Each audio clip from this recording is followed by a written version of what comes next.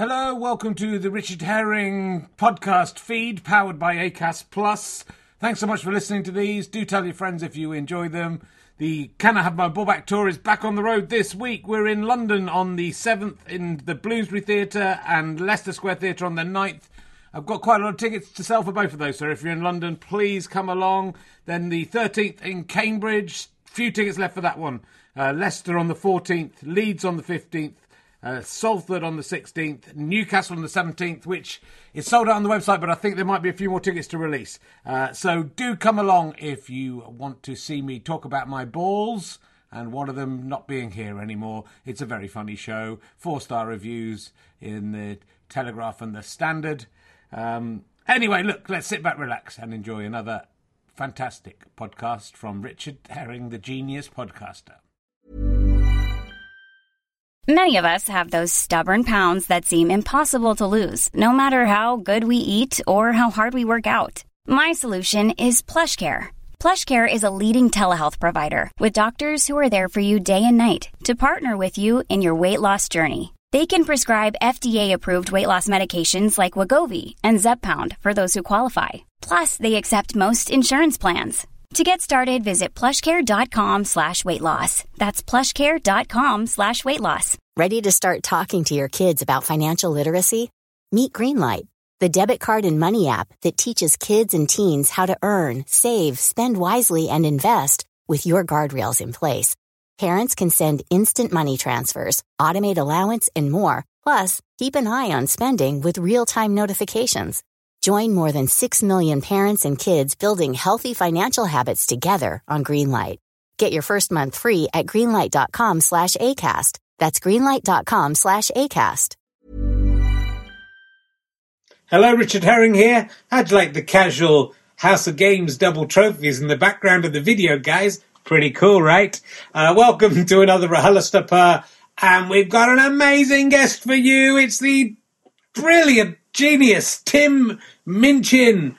Check out his TV show Upright, which we barely talked about. It's really good. Look, we're doing loads of live shows. They're coming up really soon. In fact, they're starting in London on March the 9th with Michael Palin and Aisling Bea. It's all sold out, so you can't come to that one. March the 16th, we've got Nish Kumar and Ian and Barry from the Parapod movie. There are very few tickets left for that one. March the 23rd, we have Izzy Sooty. She's brilliant and has yet to be announced in my brain. It might be out by the time you get to this. Check richardherring.com/gigs for all info on these. And March the 30th, not yet confirmed the guest. There's someone very exciting who's a quiz show host who I hope we've got for that one. And we're going for some crazy big names. You never know who we're going to end up with. And also, April the 6th, we have got Lolly Adefope and Adam and Joe. Adam Buxton, Joe Cornish, together at last. They said they'd never work together again, but they've come back for me.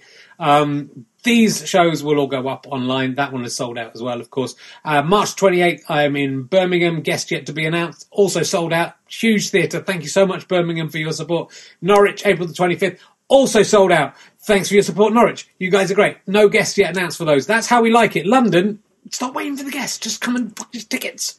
It's worth booking ahead. Badgers get the news on the guests first. If you're not a Badger, just book some tickets for those remaining gigs in London. We are planning on doing more later in the year. Just keep on checking richardherring.com/gigs. There's a load more at the Square Theatre in October and November. I think those are the dates. Yes, they are. Every Monday in October and November, you can start penciling that in. And we will do a few more around the country as well, I believe. So do keep supporting us if you can, either by coming to see the shows or going to gofasterstrike.com/badges and becoming a badger, or go to gofasterstrike.com and buy the Immersive Question books. That will help us fund more podcasts. The Trump card game, very enjoyable. That will help us do more podcasts too. We have big plans this year. So if you can afford £3 a month to give us for a badge and in return for 8 podcasts a month, seems pretty good value to me, then that will help us make more RHLSTPs and this sitcom we're going to do later in the year or early in 2021. It's all looking good. There's also a gig at the March 24th at the O2. It's not even in the Indigo Room, it's in the Blue Room. That's usually just where people hang out and have a drink. It's not a lot of tickets. It's only for O2 customers. Go to your Priority app and register your interest, and you hopefully might win some tickets to see me talk to James Acaster. Come on! Those are some pretty good podcasts coming up. All of that will end up on the regular feed for people who aren't O2 customers. It's looking pretty good. So thank you for your support. Feels like this is my year. That's what I'm going for, 2020. And I hope something really terrible happens to me in about a week's time, just to add real dramatic irony to my hubristic excitement there. Anyway, have you got 2 House of Games trophies? I don't think so. There's not many people who've got 2 of them, and I'm one of the only ones, my fan friends. No pointless trophy there, though. Anyway, let's crack on and relax. It's 4 minutes in. Come on, that's crazy. People are going to be furious in the comments, and then I will delete them if they say what time they have to start listening and watching. You've been great. Thank you very much. Hope you're enjoying these fantastic podcasts. I can't remember doing them. It was so long ago. Why am I talking even longer? It's RHLSTP with Timothy, Christopher Minchin. It's going to bother me that I've got his middle name wrong. Enjoy. Ladies and gentlemen, welcome to the Leicester Square Theatre. Please welcome a man who has been lauded in the Spectator magazine this week. It's Richard Herring.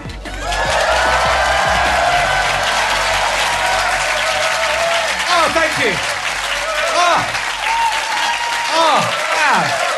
Wow, you're much better than last week's audience. Yeah. Welcome, my fine friends, to Richard Herring's Lexic, Sexic, Texic podcast. You got to come up with a new thing for podcasts. So many podcasts. I've decided to exit from all words beginning with L, S, and T, like lexicon. I'm going to leave lexicon, sex, and Texas. Don't have to have X in them, but it's better if they do. And I'm going to leave them by the 31st of October 2019. And if I'd rather be dead in a ditch than that happening. I know you listen at home, you're thinking, that's a long time ago. Well, it was in 3 days' time when I But I was talking to a bunch of chunky, bearded men who work in IT and stay away from social situations the other day. They call it RHLSTP, so I don't know what's going to... I did a big interview with the Spectator magazine, right, which is... I was a bit nervous about doing it. It's a slightly... fascist tone, and it's a magazine for fascists. And they were quite nice about me. They said I was the podcast king, or the usual sort of stuff they say about me. They did say off stage he seems like a man replaying an argument with himself. I mean, that doesn't sound like me, does it? So that's... don't think they've got there. But they weren't as nice about you as they were about me. And I just want to so that thing I said was that he said, built on a fan base of chunky bearded men who stay away from social situations, who work in IT. If you didn't have many friends, you'd probably like Richard Herring. That's what they're saying about you. I mean, I want to prove him wrong, but I'm looking at the front row and it's...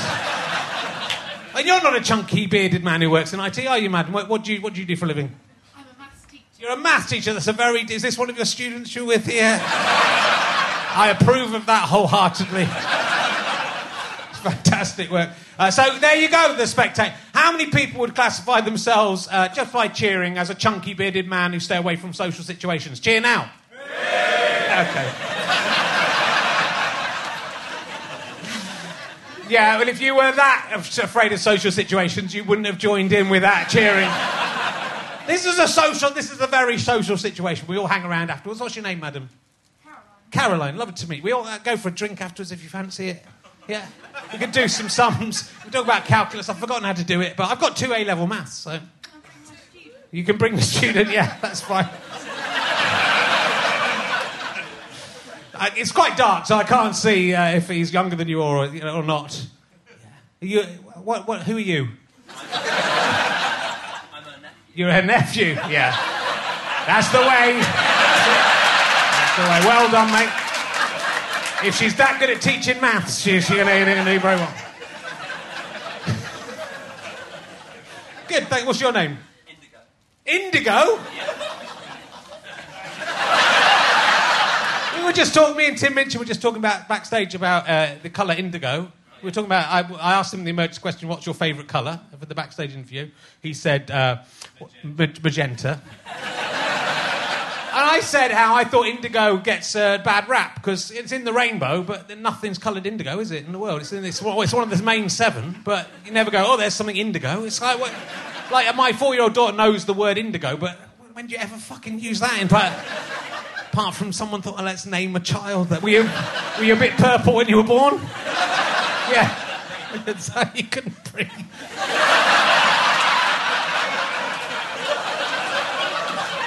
Tim's daughter's called Violet, so it must have been worse for her. So, good. Well, I don't need to write any jokes, Tim. I told you it would just come up. Well, good luck with Caroline, your maths teacher. Mrs. Harris, as you call her. We'll crack straight on. Thank you. I wanted to prove that guy wrong. You fuckers. You bearded fuckers. For people at home, it's a very mixed audience, and there are some women here. There's at least 3 women here. I can see 3. Oh, my goodness. Yeah. It's because Tim Minchin's on today. So, they're very excited. Will you please welcome my guest this week? He's probably best known for telling students how best to live their lives whilst wearing a funny hat. Here's Tim Minchin, ladies and gentlemen. You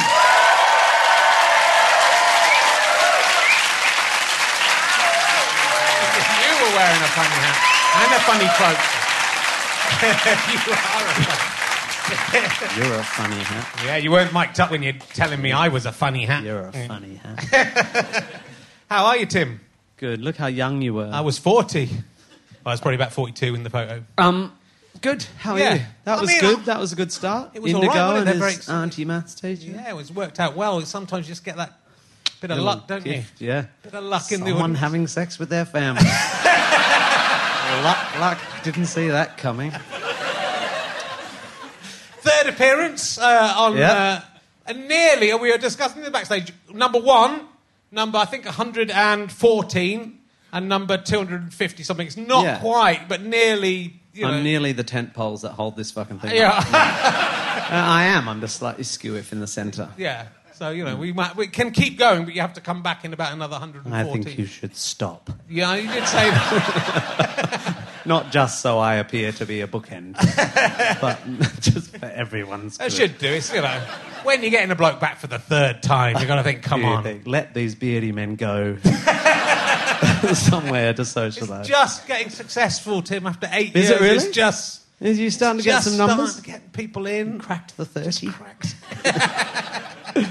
Good. I feel like we're quite a long way apart. Do we need to be in. so far apart? I don't know. Probably something to do Feels with a bit cameras, but don't worry. performative. Come on over. Tell me if you're a camera person, this is becoming a problem. They can move the cameras. Nice.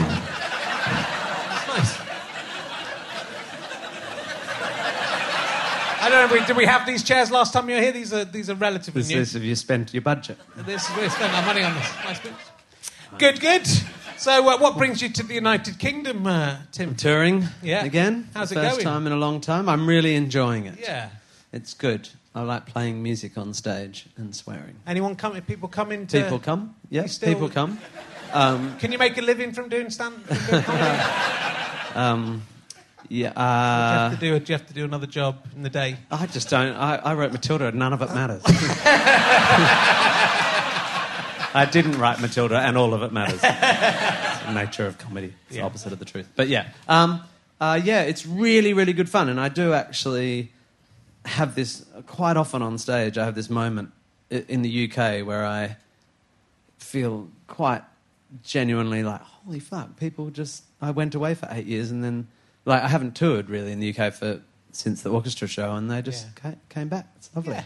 It's lovely. That's good. Yay, YouTube, for keeping me alive, I suppose. Yeah. So since we last checked, we had kind of a difficult year professionally. When did we talk last? We talked in 20. No, it was just before Brexit, because I think you predicted that there'd be no Brexit, right, yeah. and that Donald Trump wouldn't get in. Yeah. And something else as well. Yeah, something else fucked. So I think it was just before, so 2016. So there's been a little water under the bridge. 2016? Yeah. Right. Because it's before, that was 20, right? Yeah, so it's 3 years. We must have already talked about my film closing down. Or maybe not. No, I don't think we did. I think that was. Right. I think it was still ongoing. So you'd written a DreamWorks. Oh, I was film. doing Robin Hood. Yeah. When we spoke last. Yeah. Yeah. So that went well. Yeah. Interestingly, Robin Hood was like the most successful of the things I was doing. It was the most famous flop of the last. Anyway, so I was making an animated film, and that got shut down. And then Groundhog Day went to Broadway, and that got shut down. And then I moved to Sydney and felt depressed for a while, and now I'm doing lots of stuff. Yeah. Yeah. You'd put a lot of time into Larrikins, and you made 3/4 of it or something like that. Yeah. And then they just decided that they didn't. It's new people took over, and they didn't. I don't know. What the question is that I guess I'll never know the answer to, because Americans don't tell the truth. I mean, they do, but they treat art in that world, in the Hollywood world, the executives treat artists as this sort of thing to manipulate rather than them peers. They're like, what monkeys do we hire to do this thing? And then how do we make the monkey not cross? It's more like that. And so it's very hard to get straight answers, and I'm actually very interested in straight answers, giving them as well. And so I spent 4 years on the film, and I ended up directing it, and it was huge, beautiful. It was a $90 million DreamWorks musical with singing animals, Australian Hugh Jackman, and all that, Jackie Weaver and Margot Robbie and Naomi Watts and Ben Mendelsohn, all the Aussies doing voices, and Hans Zimmer was doing the score with me, and it was pretty cool and really hard work, and the way it's hard to talk about losing obviously making an animated film is such a sort of obtuse, privileged thing to be allowed to do, and the loss of it is not something anyone can go, that must feel like this. It's very odd, but it really is like it's like spending 4 years building a full-sized house out of matchsticks, but you've had to hew the matchsticks yourself, and invent wood first. Like you're literally just going. Well, my friend Harry Cripps wrote this script, and then we developed it, and then there's people drawing sketches of characters, and then you're taking videos of movement, and you just build it bit by bit until you're having full meetings about the surface of a feather or the way eucalyptus leaves hang, and the way light hits eucalyptus. I mean, there is the level of sort of fidelity is infinite. It's actually really exciting and very, very tedious and, everything. But we were at the stage where you could watch a 3D, fully surfaced, fully digitally lit song with Hugh Jackman's voice in it, and whole bits of these beautifully developed characters by French animators and all that. And then when Universal Pictures bought DreamWorks, the question I'll never know the answer to is, did they get a team of experts in animated musicals and go, this one's not going to work? In fact, I do know the answer. They didn't. They genuinely didn't. They bought the studio, and Universal also in another animation studio, which is run by a guy called Chris Meledandri, who's one of the great geniuses of the form, who made the little yellow guys and all that. What are those fuckers called? Minions. And he's a genius. Let's call them the little yellow fuckers. Despicable Me and the Little Yellow Fuckers. And those movies are great. And they said to Chris Meledandri, what do you think of this film? And Chris went, I don't know. And they just went, well, we'll shut it down. And it was like $45 million in and 110 people working on it or whatever. And fully recorded. Yeah, it's crazy. And so the thing that made me depressed, Groundhog Day was probably actually more brutal. Broadway is brutal in a different way. But the loss of time, the things I could have been doing in that time, I couldn't get over that. That was a pervasive thought. I could have been doing this or that, because I'm quite sort of an agitated person who likes making things, and to have 4 years of making things put in the trash seemed vandalism. And there's just no way that someone might come in and say, "Hey, we've spent all this money. Let's finish it off." Yeah, well, so let's finish off for another 25 quid at least. Yeah, just have some really good bits, and then exactly. Now what happens? So leave them wanting more. Do some glove puppets. Yeah, I mean, you just Netflix wanted to buy it, Animal Logic wanted to buy it, and Universal, the short stories, Universal made it completely non-viable to buy. Right. And when I asked one of the executives why you would take something that you've already used as a write-off against the expense of the studio, which is basically what they did, they just took something that was a risk and went, if we just take that $45 million already spent and that $45 million still to spend and all those people, and we take it from the risk column because we don't know if it will succeed because we've never made a musical and we don't know what that is. If we put it in the column of like stuff we get to write off legally against the purchase of the $3.7 billion purchase of the studio, then it's a plus. Yeah. One phone call. It's pretty gross, but, people have worse problems. As I say on stage when I talk about this in my tour, I think the very definition of privilege is like having a big sad because someone shut down your $100 million your $100 million cartoon. But it's relative, right? It's my fucking $100 million cartoon. But yeah. So Jimmy, one of the execs, said he said, well, it's schmuck insurance. I said, how can you say? I said, sell it to Netflix or sell it. He went, yeah, we'll sell it to them for the full cost of what we spent on it, plus the cost of the software, which they'd have to lease off us because it's unique DreamWorks software, right. Plus the cost of retraining the animators to use that software, plus we would demand that we take 50, 40, whatever % of any profit. And right. I'm like, well, no one's going to do that, bro. Like, it's hard enough to make any profit off an animated film anyway. Sure. And he went, yeah. And I went, what do you mean? He went, well, it's schmuck insurance. And I went, well, oh, right. What he meant was, I look like a schmuck if you make money off it. So we're going to kill it dead. Yeah. That's what the subtext was. I mean, show business is a very tough business, and you've had a lot of success. I mean, I totally think of it like that. Yeah. I go, the amount of luck I have had, I am still due a lot of unluck. Yeah.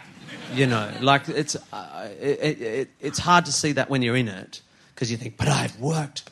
But it's bullshit. It's bullshit. Yeah. It is pure freaking luck that I've had Matilda and my, as I say in my show, that I was misdiagnosed as a comedian for all those years, and that seemed to work. And then I had some unluck. But the trouble is when the mechanism of unluck is psychopathic humans, it's you have to see them just as cells of unluck.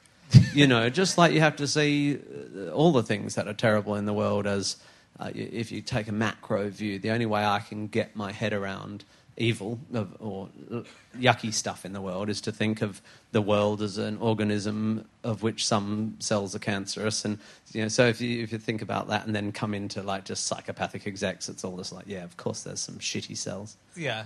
And it seems like leaving LA was good for you, and going back to Sydney. Yeah. Like the well, right we choice. were always going to do that. Yeah. I didn't have the film shut down and then waddle home. The Sydney 2018 was the aim for years since before we left England. Yeah. So we were going to get the film done. In fact, the film was going slow, so I was going to be facing commuting from Sydney to LA for the year. We still had to go on it, but didn't have to do that in the end. There was a moment when they shut it down where, oh, thank God. Because it's relentless, Yeah. I wish someone would shut down my Radio 4 sitcom so I didn't have to write it, but sort of, so I know how you feel. It's the same, it's sort of the same, except that my problem is I haven't really done any of the work yet. Yeah. And I've got a month to do it. But I'd probably be all right. It's very similar, though. Yeah. You're an animated character. You look like you could have been drawn by an eccentric Frenchman.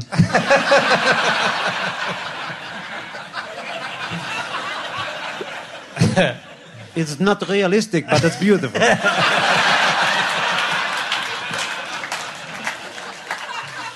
And you've done some other things. You've been in Squinters, which I presume is about... Is people going to work masturbating on the way to work? Is it? That's what it's about? Work, yeah. Commuter tosses. Yeah. Squinter's a little thing written by friends of mine that it was... I sort of was very glad to be asked to do it, and it was... filmed in one day, so we did 6 episodes in one... Like, the whole thing was filmed in one day, did a couple of rehearsals a few days before, and then just filmed because the whole show was just all these divergent stories, and our story was one story, and we filmed for 14 hours, and I was getting sicker and sicker and sicker. So if you watch that show, I can't talk, but luckily we filmed it chronologically, and at the end he has a breakup and gets very upset, so I'm like, oh, God. So it sort of worked, but yeah, It's a good day. I got to kiss Andrea Dimitriades, who's incredibly beautiful. Wow. Mm-hmm. Was it for the show or just... No, she just passed out at the end of the day, and I just kissed her.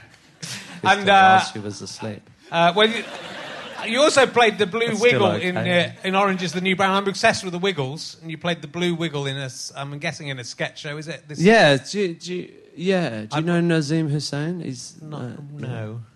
Anyway, Australian comedian, amazing. Yeah, I don't know anything about Australia. Again, so Squinters... I don't believe Australia exists. No, I'm one of those guys. Yeah, that's right. And I've been there, and I still don't believe. This is a conspiracy. That quokka, that kangaroo is a conspiracy. Naz is a great Australian stand-up, Sri Lankan Aussie, and somehow one of the networks, he convinced Channel 9, which is like a terrestrial network that usually does like, hey, that they'd let this Sri Lankan Aussie do a sitcom about racism, basically. Okay. And we all played the Wiggles, and he was the long-lost brown Wiggle, yeah. But that's been a great thing about moving back to Australia is that Squinters and Orange is the New Brown are both things that usually I'm fully in control of everything I do. Like but now people just go, come and do this. And I go, yeah, that'd be great. As a sort of like trying to be part of the vibe. Yeah. And what was what went wrong with the Robin Hood? Robin Hood's all right. I mean, I haven't seen it. Well, Otto... I didn't really notice it coming out, but I've got 2 young kids. Did anyone see the Robin Hood with Tim as Fry It Up? Yeah, you're his fans. Yeah. And so, was it good? Tim was amazing. Yeah, I think I'm spotting a little bit of bias. Jamie Foxx was shit. Tim can act. It's a very interesting thing, and I don't know how much I should say about it because I don't want to be disloyal to because it was made by good people and produced by a LA friend of mine. The reason I got in the movie is because the producer, Jen Davison... Well, no, I got in the movie because I was right for the part, I suppose, but I wouldn't have been noticed except that the producer was a mum at my kid's school. This is such a Hollywood story. And we were going trick-or-treating. It's very relevant. A few years ago, and Jen's like, that's Violet's dad. He's kind of quirky looking.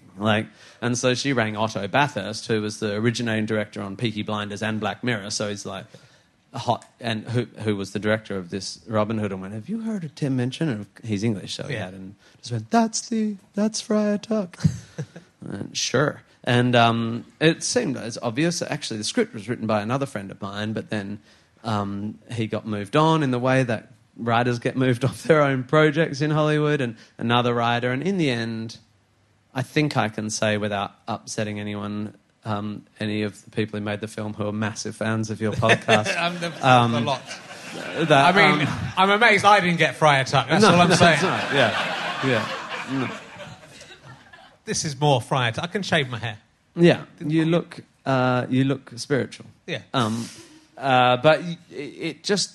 What amazes me is that you can go into production on a $100 million film like Robin Hood without a script that everyone's happy with. But it's the way it goes because all these things, scripts in LA are just one element of this massive thing. Really, it's like, do we have the stars? Are they available? Do we have the studio? Have we built the set? Because on a film like a reboot of Robin Hood or King Arthur or one of these other trying to make more money out of old properties, the thing is, like, how do we make it look so good that it competes with Avengers? You know, their heads are in all that. Like, how do we compete with Marvel?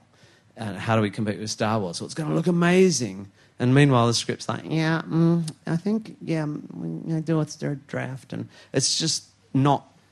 I don't give a fuck how big your movie is. I think your script is the only thing that fucking matters until it's right.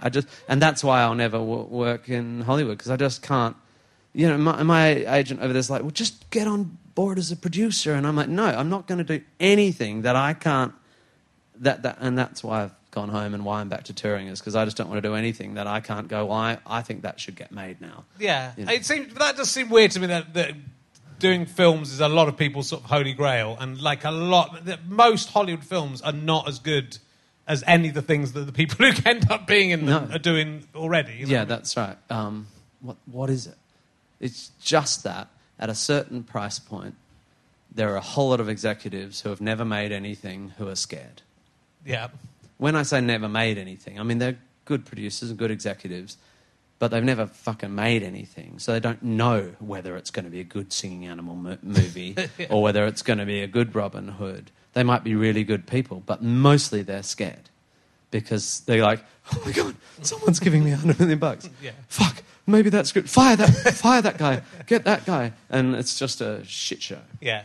And how, for you, your rise to fame was pretty rapid, and then you went even more famous, and you're going to Hollywood. How was it for you as little Timmy Minchin inside there? Working alongside Hollywood stars and being part of that. Did you feel like this is what I was born to do? Or do you what's feel your experience of that? I've never. But you have met people. I've met them. You have met, and I'm still very excited. I've met you, and I'm excited. Yeah. No, I wasn't so excited when you weren't in Robin Hood, but now you're in Robin Hood. I'm very excited to meet you. You've met people that you went, fuck, I'm meeting that person. And what's the experience of it? Well, I'm still feeling the same. I think if you plonked me in the middle of a Hollywood blockbuster and I was acting in it, I'd be all the way through. I'd be going, fucking hell, it's Jamie Foxx. What's going on? And then they go, can you just say the lines that are in the script? And I go, what? Well, let me say this. Come on, do you understand what's happening here? I don't know. No. I mean, I've been acting I was an actor long before I was a comedian. Sure. I was just a bad. I mean, I'm still a bad one, but I was a failed one, and I have to. I think I want to say, without sounding like a tool, it's probably that horse is bolted. That I don't. It's just not. Every now and then I meet someone, I go, oh, but it lasts about 2 seconds, because. It's a totally redundant thing to say, but they're obviously all just little Tommy Cruise and little Sandy Bullock, and they're all just humans. Yeah. And I just weirdly don't feel. I think that's a great privilege of being brought up in the most isolated capital city in the world, going to a sort of nice school, and being brought up by strict but kind parents, and I sort of, on one hand, never believed. I mean, I literally left Perth at the age of 27, already married, thinking maybe one day I'll be able to write a score for a play at the Malthouse Theatre in Melbourne, maybe. Yeah. And I mean that like maybe, but maybe someone will pay me to play piano bar. Like at 28, so I was like, one day I'm going to be on Broadway. So I'm absolutely rooted in that, and I still feel very strongly that my career is fluke, and I've taken my opportunities and worked hard at them. But on the other hand, I just don't give a shit who you are. I just don't know why. Maybe that's an entitled Perth middle class upbringing thing where there just wasn't anyone to be scared of. But I mostly don't feel cowed by people. I think that's interesting. I think like some people go to Hollywood and get so into it and sort of change and become those people. And I don't think people that's love meeting famous people. Yeah. Some people love meeting. Y'all name drop all fucking night. I love the people I've got to meet. Yeah. But I don't know. In the end, I tend not to pursue it. I don't know why. I think mostly I went to what's the big ball in New York where the mean lady who likes costumes runs? The 101 Dalmatians? Yeah, that she's like that. She's Meryl Streep plays her in a film. Anna Wintour. Met Ball. Met Ball. I went to the Met Ball once when Matilda was opening in New York, and I just the Downton Abbey girls were there, and they were fucking great. But I got sat next to tiny Christina Ricci, and she was actually ended up being great. And then there was a model and a basketball player, and a model and a model and a basketball player or something, Christina Ricci, and me.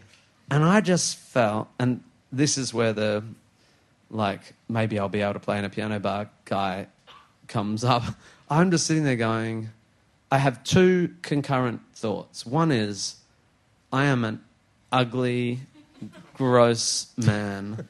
I'm surrounded by beautiful, wealthy people. Christina fucking Ricci is gorgeous and, like, doing, you know, the chin up, kind of making sure she's, in case someone takes a photo.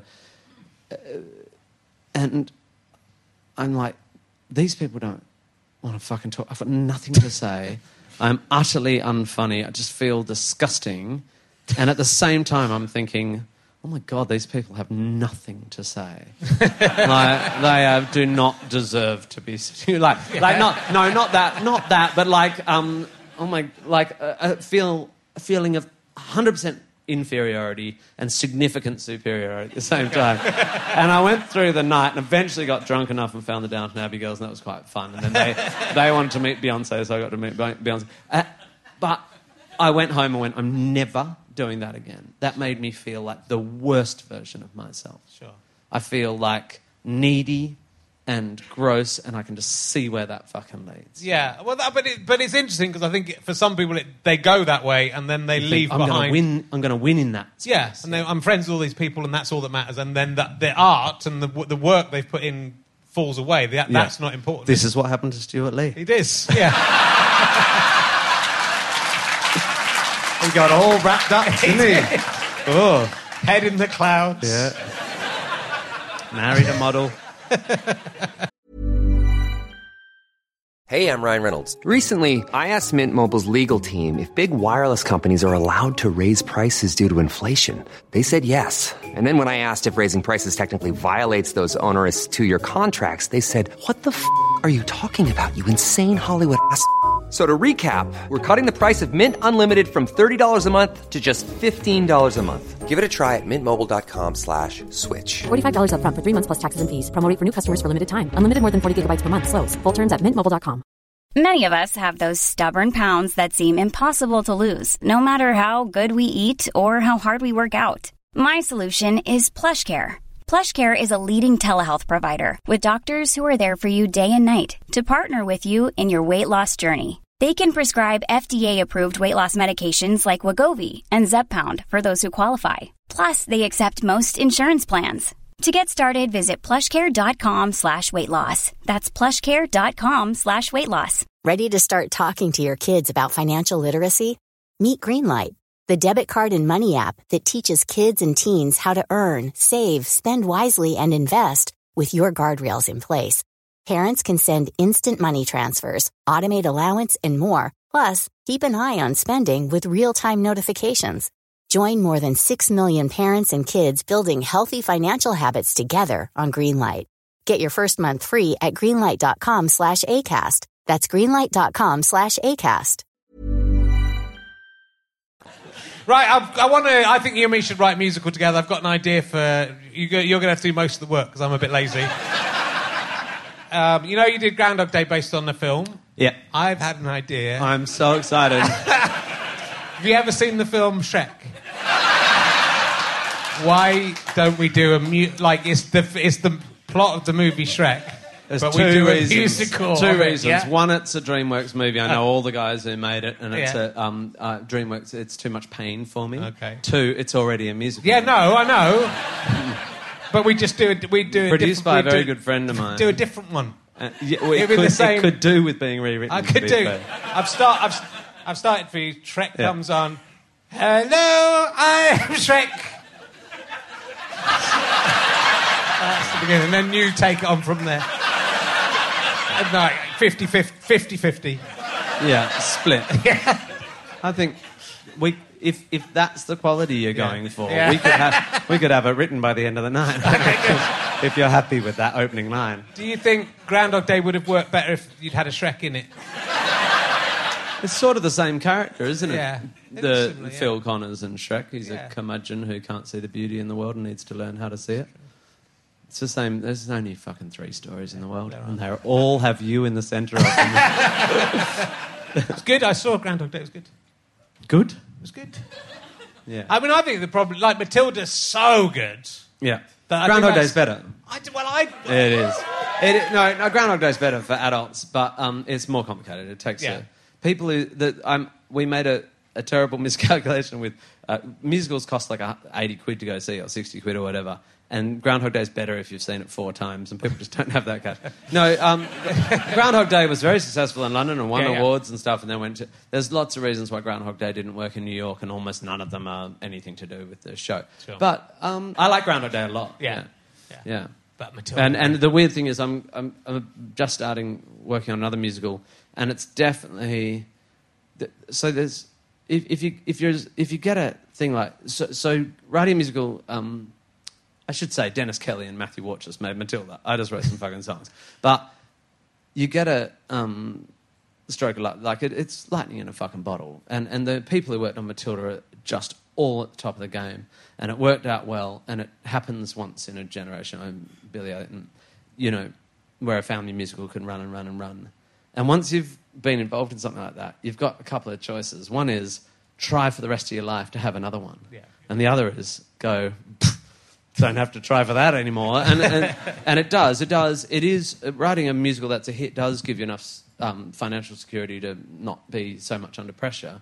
And I have decided very consciously that I'm completely disinterested in aiming for another 10-year running musical. It's an absurd thing to aim for anyway. I mean, that's when you start going wrong. That's when you become those fearful execs going, how do we make Robin Hood as popular as Star Wars? You're just not going to it. And the chances of you making a Robin Hood as successful as 1 in 100, and you're going for that, you're like, it's bullshit. So Groundhog Day was deliberately more complex and interesting, and the next one's going to be almost inaccessible. Yeah.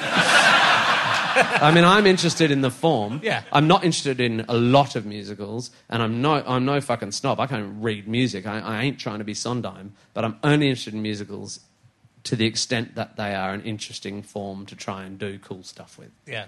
And if I'm not going to do that, then I've got other things. I can go on tour or like do a TV show. Sure. Well, it's true, and it's also... I mean, I find that fascinating, and as someone who's writing stuff as well, that people get to that stage when they've got that complete financial security, and yet they still churn out stuff that is, increasingly... populous to make money, and you kind of think, why wouldn't you just at least do every other one, just do something really weird? You can do whatever. You've got to the point where you can some do people whatever don't you want to. No, so, true. I want to talk about Richard Curtis without at all, because I love him. I think he's not only an incredible writer, but one of the most amazing people. Like, he literally spends 50% of every year just working on charity and comic relief. He's an amazing, ethical, beautiful, funny guy. But he's not trying to write Four Weddings and Notting Hill because they were commercially successful. He's going. It's what he writes like that. He writes. He doesn't want to be fucking Beckett. He wants to write beautifully constructed. So he's written Yesterday, and it's not because he's trying. It's how he writes, right? Whereas Matilda, for both Dennis and I, was probably like, I wonder what it'd be like to try and do a Roald Dahl story, but it's not our thing. No. And I've been asked to do many children's musicals since, and I've said no, because I don't self-identify as a primarily children's artist. Yeah. Were you excited when Alan Sugar opened an episode of The Apprentice on the Matilda set? Did that make you excited when you saw that? Did you know that had happened? Nope. I don't really know who Alan Sugar is, and I don't really know what The Apprentice is. He's like the... I think Donald Trump was The Apprentice. Donald Trump was the American Apprentice. Yeah. And whatever happened to him? I don't know. Presumably Alan Sugar is... I've tweeted Alan Sugar a lot over the years. So, the only time he ever replied to me was when Trump got in and I said, do you think you're going to be the next Prime Minister? And he said, no! That was it. Other than that, he was right.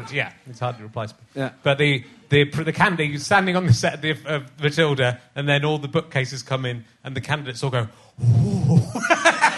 Why did they use that set? Because they were doing... What were they doing? I mean, children's toys. So it's a good set for that. Yeah. He probably got some money off of that. I doubt it. I'd say we got some PR. Yeah. I'd say we got some advertising. Right, I'm going to ask you some new emergency questions that we haven't asked you before. Okay. How's this going, by the way? Is this all right? I'm loving it. I don't know about the rest of them. Yeah. Fuck those. I don't know. It's meant to be quite funny, isn't it? Well, it can be, but we've done some fun. Like, once you've done a couple of funny ones, we can do serious one. Yeah. And you know, I'm two newspapers have called me the best interviewer in the country now. Well, they're both very right wing. They were. And something that's it's mainly because I hate poor people, and I just put that in screen. Do you agree that poor people are horrible? I don't hate them. I just think it's their fault. Okay. Need to work harder. Here's a new emergency question for you that I definitely haven't asked you. If you all the art galleries and museums in the world decide that you are allowed to take one item from one of the museums and keep it for yourself, what one painting or piece of exhibition from a museum or anything, piece of history, would you take home with you if you could have from any museum? In Hobart, in the Museum of Old and New Art, which is one of the best modern art museums in the world, there's a sort of robotic working cloaca that shits every couple of hours. Okay, I like that. Don't want that.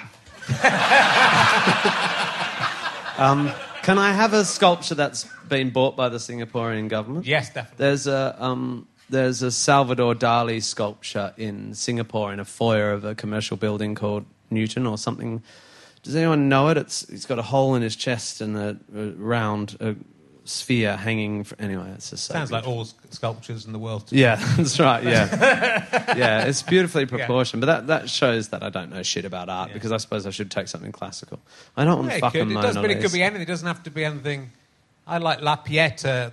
That's in. That's my favourite sculpture of Jesus being cradled by Mary. It's in the Vatican or somewhere, or St. Paul's or Peter, whatever it's called in Rome. When he's just off the cross, or when he's a baby? Yeah, he's off the cross. It's a bit out of proportion. He's all dead on her. Yeah, yeah. And he's loved. No, it's beautiful. He looks hot in his mum. So that's his good side. Yeah. No, the light was good. And he's slightly winking because he knows he's coming back. You know? Yeah. Is it the prostitute or his mum? I think it's his mum, but that's confusing, isn't it? Was his mum there or the prostitute? I think it's his mum in the Bible. And also Mary Magdalene wasn't a prostitute. That's just a... No, she was just a woman without a husband, which is as good as. She like washing people's feet with her hair. That's not... Yeah, in that book, it's indistinct, just like virgin meant maiden. Yeah. I don't need to tell all sultanas. So it's mistranslations all over the shop. I like Dali. I know it's very sort of, uni student of me, but I also like Jesus's 3D crossed Jesus. Yeah. Dali's Jesus crucifixion thingy. Well, he did a few of them, actually. You can have those. That's sorted out. Thank you very much. It's actually a power that's been granted me. I'm allowed to give... That's amazing. Yeah, it's nice. They'll be waiting for you when you get home. It's a lot of responsibility. The people who choose things that aren't worth much money are really kicking themselves. 2 people have got the Mona Lisa so far, so, it's going to be some fun. There are a couple of them knocking about, though, so it's okay. Have you ever been refused entry to a country? How did I do that? Just like have you spilled wine on my lovely shirt? My lovely... Fuck your couch. Look at my pants. That was just weird. It's like a hole appeared in my... Ask me the question. Have you ever been refused entry to a country? I've never asked anyone that question. I don't remember writing it. No. I've never been refused entry to a country. Right. I met a girl on holiday once. Where was I? I was in Thailand. And she was an Aussie, I think. Did she refuse you entry? No, she didn't. Is this where this story's going? She did. It's just a bawdy story. She'd been refused. She'd gone to America, and then they'd found out she had a drug conviction. She was going there, had a big holiday in America planned, and then she wasn't allowed into America, so she came to Thailand instead, where I met her and walked her up the beach and walked her back down the beach, and then we both went. Asked her some benign questions. I mean, getting into America is a bit of a punish. You have to stand there for 3 hours and then have a grumpy person ask you questions, but they've never turned me away. Good. I don't have any interesting things about me. You've never been convicted of anything? No. Have you? No, I mean, I've got away with all my stuff. I steal lots of... I still pick a mix. If America hears about that, they won't let me in. No, totally. We'll have to edit that out. In case of America, I don't want to go to... Are you going to America? No, I don't want to go. You've never been to America? I have been to America, but since Trump's got in, I don't really want to go there till he's not there anymore. That was another big thing about leaving. It's this palpable sense of get me the fuck out of here. It's just crazy. And is Australia a safe place to go in those? Because the UK is not a safe place to go in those Well, we terms. have a fundamentalist Christian Prime Minister. Yeah. But... I don't know, we just dig primary resources out of Aboriginal land and sell it to China. We're fine. It's a funny thing, Australians there's a lot about Australia that's very nice. I'm hyper aware of the fact. I'm like, God, places should just be a bit more like Australia. Our health system has a balance between private and public, and everyone gets health, but people can pay for insurance, and our education system's really, really good. And then I go, yeah, that's because we control immigration despotically, and we dig unsustainable primary resources out of Aboriginal land, and we we can do all that because we're rich and heartless. Yeah. But it's lovely. It's quite short term. I had George Monbiot on quite recently. I would have loved to have seen that. It was yesterday. How was For me, it was yesterday. It was really good, but it's depressing as to how, because we He's have pretty to... depressing. Yeah, we have to... I mean, he was a very good interviewee, but the message is not very good. When I say it's depressing, what's so depressing is when smart people are feeling really pessimistic, you go, fuck, any optimism I have must be because I'm too dumb to see it. And I don't have fucking much. So either I'm quite smart or I'm just Well, I think sad. he's quite optimistic, but I just don't... He thinks we can save the world by just getting rid of capitalism and all banding together. I just don't really see that happening. I'm not even enough. sure if that's right, but I'd love to have the argument from massive ignorance. I'm just not... Every now and then I read something by someone that I think is very, very bright, and I think, oh shit, you're really, you think you're quite Pollyanna-ish. Like, you think humans are lovely. Fuck. So your house on the hill, your golden fucking light on the hill involves humans not being primates, not being fundamentally competitive, sexually competitive for resources, driven by every... I mean, maybe my friend Adam Rutherford would argue with me and say I'm doing evolutionary psychology and it's bullshit, but I feel like any system that doesn't acknowledge our competitiveness is doomed, isn't it? I mean, I just think massively. I can't see. I think eventually common sense will kick in, but it will take things going so wrong that it'll be too late. I don't think common sense will kick in. I don't know. Has common sense ever kicked in? I think when things are... Fighting the Nazis wasn't common sense. It was nationalism pressed into service of something. Like, I'm not sure it's common sense. It's... Well, we know I was saying, people who are capitalist, if the world's destroyed, then it's not good. You having lots of money, is it? There's going to come a point where money's worthless. So that's there'll come a point where they'll go, fuck, my money's going to be worthless if we don't do something about this. It might be worth tossing off a couple of million off these 55 billion. I think in terms of sustainable energy and stuff, it's already tipped. We're on our way. Yeah. It's just that it's too slow, and there's too many people trying to hold it back. I think we're going in the right direction. It's just really, really too slow. Yeah. So market forces aren't making it move fast enough, and I'm not sure all our screaming and Greta are going to make it move much faster. But it's better this year. It is acknowledgement of climate science data is surely a lot better this year than it was 5 years ago. Yeah. I think, heaps better. I mean, that's his argument that Extinction Rebellion have already done quite a lot in a very short time. Yeah. In terms of raising awareness. Let's move on. It was depressing enough yesterday. You're more depressing than George, because he thought I'm depressing, but without any knowledge. He thought there might be... It's ignorant and depressing. It's like watching Parliament. You were very... You were very inspirational in your... I mean, it's a while ago, the one I watched, where you were doing the, I don't know what it's called, valedictory speech or whatever to the students. Funny hat talk. Funny hat, red coat, gown. Yeah. Do you get to do that sort of stuff a lot? Was that... Done a few of them. Yeah. 3, I think. Yeah. It's 3 a few. Do you do the same speech? Or have you roll it out. No, I did a speech on the set of Matilda, like Alan Sugar. I just took Alan Sugar quotes. But I did a speech for Mount View grads about being an actor, and it was quite like, being an actor is shit, you should do something else. It's quite a little bit contentious. And I just did one at my old uni in Perth, my other old uni in Perth. Yeah.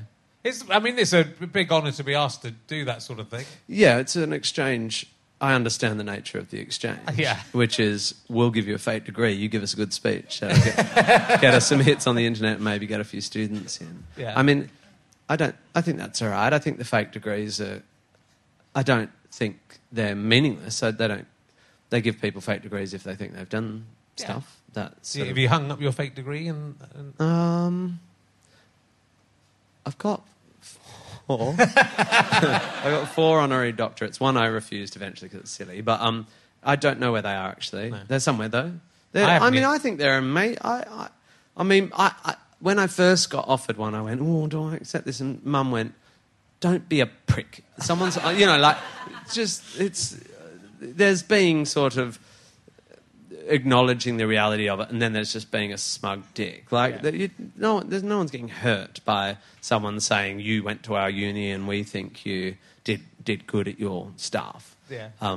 But I also like the opportunity to try and do a nice speech. It's a good challenge. It's like, you scribble some things, and but I think there's a point at which, I feel that about this podcast too, and you can't tell because I talk so much, but I've really hit a point where I'm like, I'm not that interesting. I need to shut the fuck up and stop, acting as if I know what I'm talking about. My skill is I'm able to structure sentences with endings. Yeah. But that and it's sort of like an avatar for wisdom. But it's not. There's nothing. But you are. There's a lot of wisdom. These, your songs are so beautiful. And always contain fantastic lyrics, which is what fascinates me because I love words even more than music. But the lyrics are fantastic, but the ideas in them are dense, especially for a lot of songs. Dense people. Well, yeah, dense lyrics. No, but they're dense, dense, and you don't get that in many songs. No, you don't get many songs that you can listen to 10 times in a row and get something out of. Oh, good. Thanks for saying that. That's good. That's what I want. Yeah, I want to do that. Good. That's good. Carry on with that. Can I go now? Yeah. No, I appreciate that. But yeah, you get asked to talk enough and you start thinking you've got something to say. It's not necessarily the case. It's not necessarily true, but, we have to pretend on this that we have, otherwise the whole thing falls apart. Well, in my sort of, what I was saying earlier about feeling both tiny status and high status at the same time, and I talk in my show about the balance between self-loathing and pride. In that balance is that I think I've got nothing to say, and most of the people saying shit are dumb as shit. So if we don't say something, then they'll just fill the fucking space. It's good. I don't think we talked about this song before I was watching. It's a very big pleasure for me to do this podcast, as difficult it is doing 6 in 5 days. But my God, I lost a movie, man. But I wrote something for Channel 4 and then they didn't make it. My dog has anxiety issues. I loved what the one about Sam's mum's. Thank you God for Sam's mum's cataracts. Yeah, that's in the tour. That's one of the old songs in the tour. It's a great song. Well, it's so mean as well, but in a really great way. Yeah. Is it a real? Will Sam James O'Brien? Will Sam recognise himself? Will Sam? No, I don't know. I don't know if Sam looks at that stuff. No, it's a problem with our Prime Minister. I think about Scott Morrison. I think all week he's in Canberra just talking to people who want something from him. And on the weekend, when you think maybe the Prime Minister will be reading an interesting book, he's literally doing the proper Hillsong Church, pray for rain, proper literal Jesus stuff. And you think, when are you going to have any thoughts? When are you? Where's the data that's going in that's helping expand your worldview? Yeah. Why did I talk about the Prime? I just totally. Well, but it's that faith. I think faith. Oh yeah, Sam. Well, it's an interesting thing. I think religion's got the human race to where we are. I think we wouldn't have got here without. Oh yeah, it's been very functional. But we won't get to the next bit with religion. Yeah, because I think that's the problem. People believe that someone's going to come and rescue us, even if it might not be God, but they think science will come to the rescue, or that just someone will come and Donald Trump will go, no, it's not. None of this stuff's true, so don't worry about it. Yeah. What is true, I guess, is that stories are all we have. And I've actually come to the point, having been quite sort of pragmatic and cynical about art, I've always been like, people are like, yeah, art's really important. And I'm like, it's just like a job you can do and it's as important as anything. But I actually, it's not so much art, but stories are everything. So if we don't have the story of religion, what's the story we're telling ourselves? We no longer... So Britain and America are trying to reassert the story of nationalism, which is an arbitrary boundary based on space, or based on arbitrarily fought for borders. But we're trying to reassert the idea of nationalism because we think that's the story that helped us through the last challenge. What did you say? You all come to our senses. What actually we did is we gathered together under a flag, an arbitrary story, a bunch of lines that someone drew in their fucking study one day. And so nationalism as a story has been useful. Religion as a story has been useful. What we need to get to, quick smart, is the story that the human race requires each other to face the big challenges, which at the moment is, apart from the ones that are getting old but are still a problem, like nuclear proliferation, is climate. And unfortunately, the old good stories, the old useful stories, are a barrier to the new useful story because nationalism required us to be parochial and racist. And, some of these old boys still, the way they talk about, the way the fucking those Sunday Mail or whatever the hell talks about Germany as if we're still in the Second World War. It's insane. They're still talking about the Krauts and doing pictures of, Angela Merkel with the spike on a helmet. It's like they're children still trying to assert a story that's no longer useful, but that is the thing in between us and the new story, which is the human race is the new tribe, and without each other we will die. Yeah. How do you tell that story? Yeah, well... Don't you clap at me, I don't know where you're from. Aussie, Aussie, Aussie. But we have all the, but we do have we have the internet in place. We could communicate with anyone in the world. You would think that would have saved us. We thought that was going to break down the barriers. No.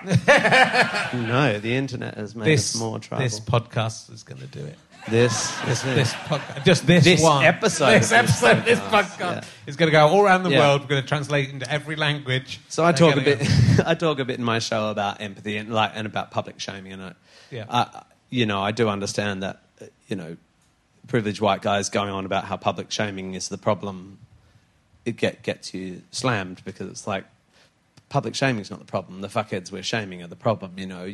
It's easy for you to look and. But I am trying to find a way to talk about how anger can't be the only mechanism for change. In our progressive mob, it seems to be quite cool to explicitly say, I don't care how that person feels.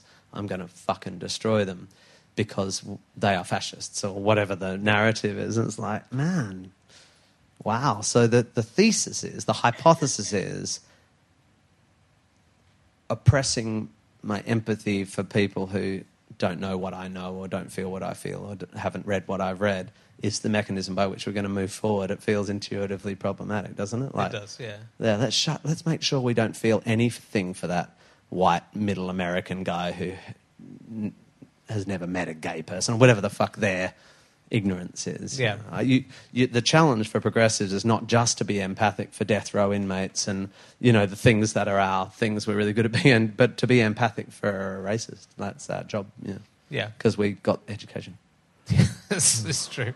Well, let me tell you a little bit, anyway. A little bit. In Richard's case. I have some, but it's all fallen out of my head as a result of being stupid for 30 years. I've pretended to be stupid so long I've become stupid. It's a terrible thing. It's a terrible thing. Where are we? Oh my goodness, it's flown by. I've ground this down. No, it's good. Right. I do that these days. It's all right. I can dig us out of anything. I'll find a way. Sarah Pascoe. Sarah Pascoe. It's going to be another serious one with her. I feel sorry for the people at home who've got to listen to 4 fucking serious Maybe podcast in a row. maybe they want that. Maybe Yeah, it's they're about sick of your fucking flippant nonsense. Time. Let's see if they are. You test them. I've asked you that question before, so I haven't asked you many. Here's a question. I'm not gonna ask you that. Here's a question. Have you ever been in a motorboat? There you go. That's going to save us. What? I don't know. I don't know what a motorboat is. Yeah, I've never been in one. I've been on a motorboat. Have What do you? you mean you've never been on a I motorboat? don't think I've been on a motorboat. Have you been on any sort of boat? I've been in a Rowboat? rowboat. Canoe? I've been in a canoe. I've rowed in a fake Oxford-Cambridge boat race with Toby Young and Connie Huck. Oh, yeah. Yeah. How did Toby and Connie get on? They had to be kept in different boats. Yeah, that's right. Toby's Which was insistence. the Cox? Jonathan Aitken was there as well. It Oh, was yeah. it was a merry mix. Yeah. Of despicable But people. never with a motor. Never with a. I don't think with a motor. Don't think I've done the motor. That's fucking weird. How do you get across water? I just fly. Yeah. And, I guess. Yeah. Does a ferry count as a motorboat? Yeah. Yeah. Okay. I've been in a motorboat. Yeah, well, that's... It's a motor. It's a boat. big motorboat. I've been in a ferry. I think a ferry's a motorboat. You mean like... I mean, like. Have you ever? been in all those Have you boats. ever water skied? Not successfully. Okay. I tried when I was very young. Okay. And I've like I've stood up on a surfboard behind a boat. Have you? Does that count? Yeah, Have you definitely. snow skied? Yeah, I'm really bad. Good. If you go online and put Rich Herring skiing into YouTube, you'll find my most successful attempt at skiing where I seem not to be moving, but I'm very slowly moving, and then somehow still manage to trip over my skis. I think you're going to become a good skier in the I'm future. really not. I've been twice. My wife, who I know you love, and I hope you look. If I die, I hope you will look after her and my children. I'm going to look after her fine. She likes skiing and wants to go skiing. And I will go skiing with your wife. You two go skiing. I'm very happy to go skiing with your wife. I'll look after the My kids. wife and I will go skiing with your wife. And by skiing, I mean snowboarding. I didn't like it. I don't like skiing. I don't think I'd like snowboarding. You don't like motorboats? I don't. Well, no one's offered to take me on one. If anyone's listening at home wants to Come and visit me in Sydney. I'll take you on a motorboat. Okay, good. Yeah. It's a date. It's definitely going to happen. All right. This is the question that's going to rescue this podcast, and people are going to be talking about this. No, I haven't done a podcast that joking. needs rescuing, have I? It's been. I guess know the what last you're time gonna you were get. on was Matilda. This is like Groundhog Day. When So you it's. You know what you're going to get when you invite me on the podcast. You're so handsome on the sleeve of that book. You were so handsome. You're still quite beautiful. What happened? But we're old. You're not. You're still looking young. I look pink. I get Good. hot. It's enjoy whatever age you are now, Tim. I know you have to. It's Enjoy not getting that better, age is it? because it then gets much, much worse. 44. 44 is great. 44. Yeah. Well, 44 is probably just the end of great. Yeah. That's how I feel. You've probably got one more good year, and then it's. Okay. Well, I'm going to thrash it. I'm going to. But you're looking good. You're looking good. And I was probably about 44 in that photo. Yeah, you look much I look different, don't I? better. It is better. Greyness is tough, isn't it? It is. It is, but but getting old stuff because you sort of still feel like they'll just go, all right, you're allowed to be young again. Yeah. And now you get another, you're back to 30 again now, off you go. You still feel that's going to happen, and then you go, oh no, that isn't, I'm not ever going to be young again. They're not going to let me go back. Yeah, women talk a lot about how my wife is a bit old, my age, and definitely that the feeling of not being noticed is, she's beautiful and lovely looking. I mean, she's not your wife, but trying to just count the levels on which that's wrong. She's beautiful, Yeah. and she's never. Beauty hasn't been her main thing, but definitely she went, oh fuck, I feel it had a big effect. And do you think it's bigger for women? I suppose it is bigger for women, or do men just not talk about it? I think it happens to me. I do feel it. It's a stupid thing because it's absolutely an ego thing where you go, I just want to be like fancy. I just want someone to fancy me. Yeah. And then it's and it's slightly annoying that you're not noticed. Yeah. You're sitting in a cafe and there's a couple Yeah, of they don't pretty look young up women and there, say hello. and you're sort of smiling at them, and you think, oh no, fuck, I'm like You'd a be really better- creepy old man. Smiling. I'm just trying to be friendly. I'm not trying to pick you up, but Gay dudes are like you, though. yeah. Oh yeah. Oh, Oh yeah, they love it. Oh, yeah. Oh, yeah. Yeah. Nothing. I mean, I would just like the opportunity to prove to my wife how much I love her. Do you know your friends who are in, like, who have normal jobs? I think there's obviously an egotism and a sort of, in our industry where you're used to people looking at you, whatever. But I have friends who, like, turned about 35 and just went, fuck it. Just bam, hair fell out, and they're just really happy, with their wives and their big bellies, and maybe every now and then they'll go on a motorboat and they'll just, like, work, and they're just they're really that it doesn't bother them in the slightest. I think it's solipsism. I've been on a motorboat. I've been on a motorboat. You It's just all right. remembered. I remembered when I went on a motorboat. I knew you'd been on a motorboat. Brilliant. I knew you had. Been on a motorboat. Ah, ladies and gentlemen, this has been Have You Been on a Motorboat with Richard Herring. I've been on a motorboat. And this is where we bring out the captain of the motorboat. The motorboat. I've been on a motorboat with a man in Finland who was the Finnish me when they did Talking Cock in Finland. Oh, that was a great weekend I had in Finland. I went to Finland. They put on my show in an incomprehensible language. It went really well. A really beautiful woman had sex with me after the show. Amazing. It was awesome. A Finn? Yeah, beautiful Finnish woman had Never sex had with me. sex with a Finn. And then I went on a motorboat the next day. We ate sausages on a beach. And I love that you had forgotten I've this. forgotten it. It's one of I the... mean, that is a much better motorboat experience. When I went on a motorboat, I had not been fucked by a Finn. And I remember mine. I think I might have been jerked off by a Perth girl. At best. If you're listening, Paula, hello. It was a nice... She didn't... I was annoyed, though, because I tried to... It was there for 2 nights, and I tried to hook up with her again the second night. Paula? Yeah, Paula. She didn't want to see me again the second night. But then we corresponded via... Like, probably MySpace. It was a while ago. Via Google Translate. It was pre my wife, I should mention. It was some good time ago. No.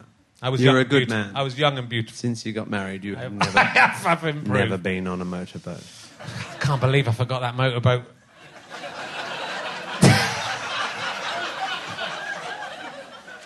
Well, we bet. So, sometimes the emergency questions you think that's not going anywhere. They're the ones that And really it ends up they on a open beach up. eating Yeah, sausages with a post-coital fin. Hungover with some fat Finnish men. What? I could have been. You didn't tell me about I wasn't on the motorbike. I was on a motorbike with the guy who'd been in the show and a couple of his mates. Oh, and it was only when I was on the island I thought, I don't really know who these people are. These people in Finland have taken me to a remote island in Finland to eat sausages. Yeah. After I've just had sex with one of their women and they know it. They know what I've done. One of their women. Richard Herring. I don't think the Scandinavians still own women. They do. They're very Viking. Anyway, happy days. Viking. Yeah. I feel sad. I was in Cardiff this morning. Thank you for coming to do this. Oh, it's a pleasure. It was really nice of It you. was 70% a pleasure. It's been lovely. You're always awesome. What's coming up that you can tell us about? Anything that just more of the tour? You're touring in Australia. This is going out in about 6 or 7 months' time, by the way. Oh, really? Well, it's not much use then. But I've made a TV show that it's my favourite thing I've ever been involved in, called Upright. Yeah. It's on the 28th of November on Sky Atlantic. Okay. Or Now TV, which you can trial for free and watch my show and then let it go. Good. Don't do a free advert for them. They sometimes pay us to say that. So, But yeah, it's like I helped write it and I was in it and stuff. It's like it's the opposite. The script was everything, and then we filmed it, and then at the end it looked like the script, but on telly. Yeah. Yeah. It's about taking a piano across Australia. About taking a piano across Australia. Yeah. It's not really about that, though, is it? No. It's a metaphor, isn't it? Oh, I'm not as interested in that. I like that. No, it's actually about a piano. Mainly transporting a piano. It's pretty good, though. Yeah. I mean, unless you hate it, in which case... I'm going to watch it and I'll let you know the next time you come on. Yeah, I'll send it to you ahead of Okay. time so you can tell your friends. Okay. Ladies and gentlemen, we blink with mass round of applause, Tim Minchin! Thank you very much. We'll be back next week.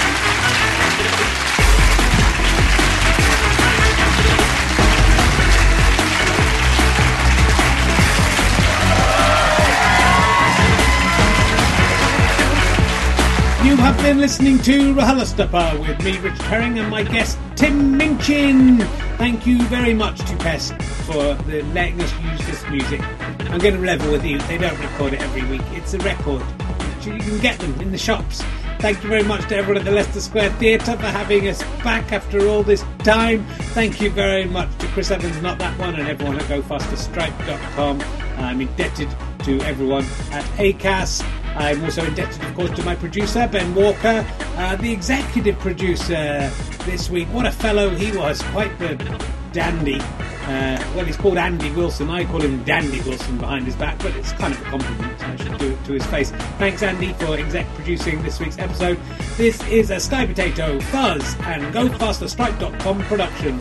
Why not just become a bloody monthly badger? GoFasterStripe.com/badges. £3 a month. You're getting 8 podcasts a week. But a month at the moment. That's crazy. Plus loads of other extra stuff. And you get loads of extras if you become one of our lovely badgers. Why don't you do it? You know you want to. You love it. You love it. Bye.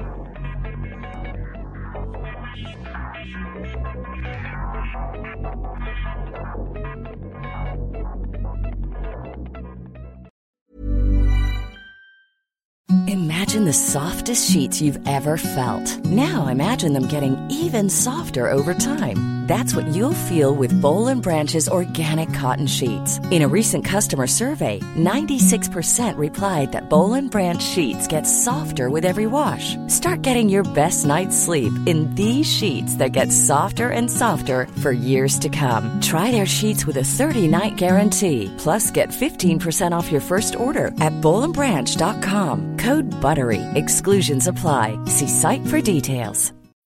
When you need mealtime inspiration, it's worth shopping Kroger, where you'll find over 30,000 mouth-watering choices that excite your inner foodie. And no matter what tasty choice you make, you'll enjoy our everyday low prices, plus extra ways to save, like digital coupons worth over $600 each week. You can also save up to $1 off per gallon at the pump with fuel points. More savings and more inspiring flavors make shopping Kroger worth it every time. Kroger, fresh for everyone. Fuel restrictions apply. Acast powers the world's best podcasts. Here's a show that we recommend. The Real Housewives is a guilty pleasure for most, but if you're looking to not feel guilty about that pleasure, tune in to Everything Iconic with me, Danny Pellegrino, where I break down all the messy moments and behind-the-scenes antics of Bravo's popular franchise. And on Everything Iconic, I also interview celebrity guests like Kelly Ripa, Keke Palmer, Drew Barrymore, Cameron Diaz, and more about their guilty pleasures, their past work, and so much more. So if you're pop culture obsessed and find yourself watching way too much reality TV like me, tune in to Everything Iconic with Danny Pellegrino, wherever you listen to podcasts.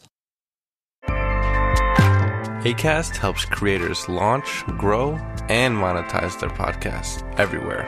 Acast.com. Thanks for listening. Go to GoFasterStripe.com for all your download needs. Thank you to Chris Evans, as always, not that one, for the spectacular work he does on all of these podcasts. RichardHerring.com for all your gigs needs as well. Thanks for listening. Listen to another one. Go on, I dare you.